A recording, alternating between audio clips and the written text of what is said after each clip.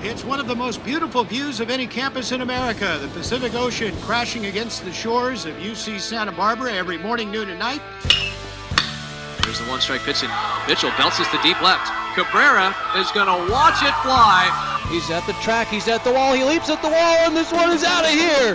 Christian Kirtley! Gauchos are going to Omaha, can you believe it? John Newman wins it for the Gauchos. In to score is Jew. Here comes Mitchell. He's going to score. And the Gauchos are the 2019 champions of the Big West.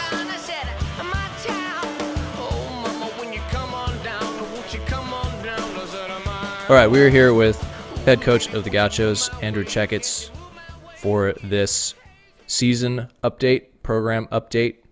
And this brief conversation is brought to you by our friends at Kyle's Kitchen, primary sponsors of the Gaucho 9 podcast. And we're going to keep this simple. We want to recap fall. We want to talk about Alumni Weekend, and we want to give a little preview of the upcoming season here in a little over 2 months. We're almost there. So first of all, Merry Christmas and Happy New Year, Checks, and to all the Gauchos out there listening. So, salutations. Yeah, thanks, Kev. Happy holidays to everybody. Let's start with fall. It was an encouraging fall. It felt kind of back to normal. And we all know that we lost a lot of players from last year, the McGreevy's, the Boones, the Castanons. So what were some of the positive things that you saw, and who were some of the new guys that came in and made an impact this fall? We had a lot of new faces and, some big shoes to fill with Booney and Marcos and McGreevy and Cummings. And so a lot of guys that did a lot for us last year that we need to replace. So we had some guys come in. Mike Gutierrez stood out to me as somebody that, came in and threw the ball really well. It's hard to say he had a Boone changeup because that's, I haven't had a lot of those in my career or seen a lot of guys like that, but Boone-esque changeup where it was really good and he could throw it to right and left-handers and pitchability left-hander with some upside, and his velocity started to creep up for him, as the fall went along. And so he looked like somebody that had a chance to be in the weekend rotation. Andrew Darby's another incomer that stood out, athletic, shortstop tools, he's a left-handed hitter, good runner, did a lot of really good things. Not sure where he's going to end up positionally this year. We think he ends up on the left side of the diamond long term, but some with Sprinkleback and Willits and Mosby and some of the other guys on the left side, not sure where he ends up, but we think he's got a bright future for us. And so those were the pitcher and position player that probably stood out the most on the incoming, from the incoming standpoint. But I really like our young guys. I like the young freshmen coming in, and I don't want to miss anybody, but Trimble and McCollum and Parker and Gallagher and DeKuman, and I think those guys have some upside, and it's got a chance to be a really good group. I'm not sure where they fit in, early with some older guys coming back, but they definitely have some high ceilings. Well, yeah, and we talked a lot about how the summer was very successful for the Gauchos this past summer of 2021, and guys like Nick Vogt and Steele Ledford, Christian Kirtley, Ryan Harvey, who went out and had some success in the summer. Maybe some guys that were part of the teams the last couple of years but didn't have crucial roles, and guys that are going to be stepping up into bigger roles this year. And I think one of them certainly is going to be Nick Vogt. He impressed a lot with the bat this fall. What about some of the guys that are expected to take bigger leaps this year? Yeah, you named a lot of them. Nick stood out. I think the other one that stood out was Hayden Hattenbach. He made huge strides. Just I think in life and in handling and transition into college and, transitioning into Division I baseball. And he's made big strides in all of those things. And it's paid dividends for him on the mound. He had a great fall and looks like, again, he looked like a starter for us and a high-end starter, 6'7" left-hander that's, high 80s to low 90s, some good off-speed stuff. And then Nick was outstanding. He's toolsy. We've been dreaming on him since he got here. We thought we'd get some production out of him last year. He didn't have the year that he was hoping for, but we're going to need him. He's going to need to hit the middle of the order for us, top end of the order for us, play center field for us. So he had a great fall. He had a great summer with the Corvallis Knights last summer, and we're looking forward to him having a good one. And then, we're gonna lean on some of those other guys, Sprinkle and Kirtley and Willits, and some of those returning guys that we're going to lean on more, and need to get more production out of them this year. Don't forget about fifth-year senior Jason Willow.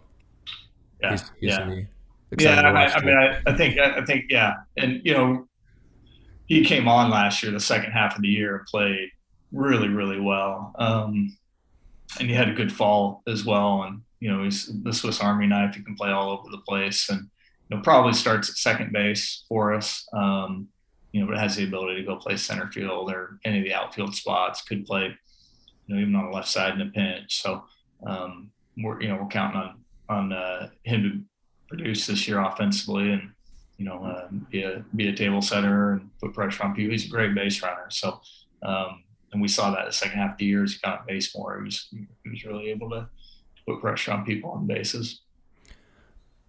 So just to mention it briefly, because we could go all day on this talking about the guys, but Corey Lewis, Carter Benbrook named preseason All-Americans along with Jordan Sprinkle. Those are two names that we haven't mentioned yet, and also Zach Rodriguez, who will be back as well, who was a standout freshman last year. But before the Gauchos take the field for opening day, there will be Alumni Weekend, the return of Alumni Weekend, which is exciting. It will be January 28th through the 30th. Unfortunately, we won't have a game with the alumni, but there will be Gaucho scrimmages, and we will welcome back the golf tournament on the 29th. A couple of things to add for Alumni Weekend. Checks? Yeah, just looking forward to it. Keeping our fingers crossed, obviously, with the Omicron variant that's coming out and some of the havoc that's wreaking, and but keeping our fingers crossed that we can get everybody back out here and get a chance to see everybody. And but looking forward to that weekend, and anticipating it, and hopeful that we'll be able to pull that off. I know that there are some younger alumni who are looking forward to defending their crown in the golf tournament. Talking to you, the Biebers and the Clarks and Betancourts. So that will be exciting. So that's January 28th through the 30th. And then just a couple weeks after that, it is opening day. Gauchos start on the road at San Francisco on February 18th. So if there are any Bay Area Gauchos, we will be in the city against USF 18th, 19th, and 20th. And the home opener will be at 5:30 p.m. Friday, February 25th against Nevada. And can you touch on the schedule a little bit, Chex? So you got a tough road series against Oregon. That's going to be a revenge series from last year. The Ducks swept the Gauchos at home here in Santa Barbara last year. So that's probably been circled on the calendar. But we will have Yale coming to town, Fullerton, Hawaii, USC, UCLA. So there's some exciting games on the slate. But talk about the schedule and how it came together. Yeah, challenging schedule. And I think 8 of our first 12 or 8 of our first 12 are on the road, which is a little bit rare for us because of our weather and location. We have the ability to schedule at home a lot. Return trips to San Francisco and to Oregon for the trips that they came last year. Nevada, won their conference last year. Oregon was a game out and hosted a regional. USF, we saw them. They were very competitive the weekend that we played them. I think they've got some key arms back and should be very good. So it's a good competitive schedule and a pretty good mix of out of area teams, trying to bring in some out of area teams and diversify our RPI a little bit by who we play. And but it's going to be challenging. And so looking forward to that USF series. And I think that's going to be a competitive one. And we'll have some new faces out there, and new weekend rotation and new middle of the order. And looking forward to seeing how those guys respond in that opening weekend. Yes, and we'll have some more in-depth season preview stuff coming up on the podcast over the next month, so stay tuned for that. Stay locked in to Gauchos social media on any types of updates.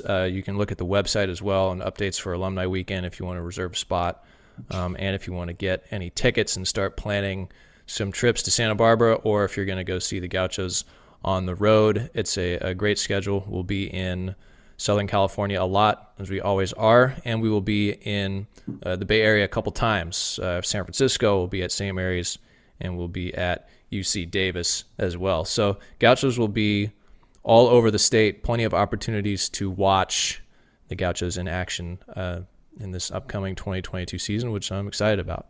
So any other things that you would like to mention, Checks, as far as the facility goes?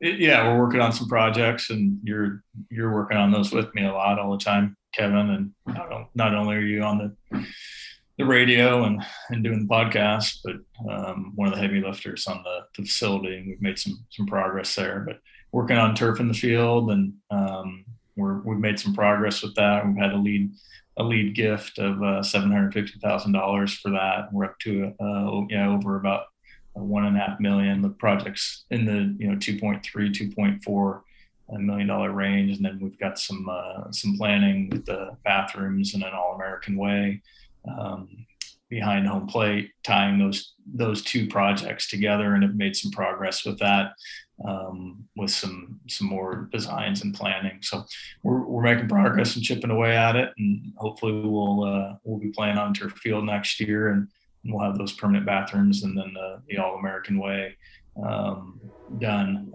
at some point next summer. Some of that's going to be based on continuing to fundraise for it and continuing to land some donations to get us there, and some of it will just be working through the bureaucracy and some of the challenges that it takes to get projects done.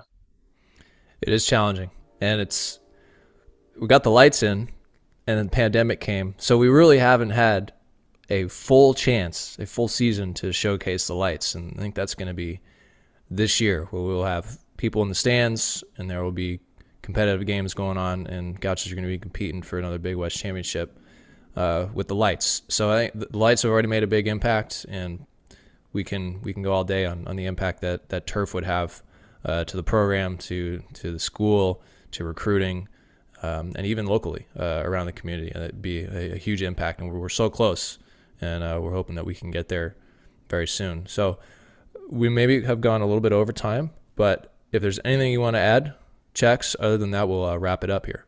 I'm good. Thanks, Kevin. Appreciate all you do. Okay. I appreciate all you do, Checks, and hope you guys enjoyed this.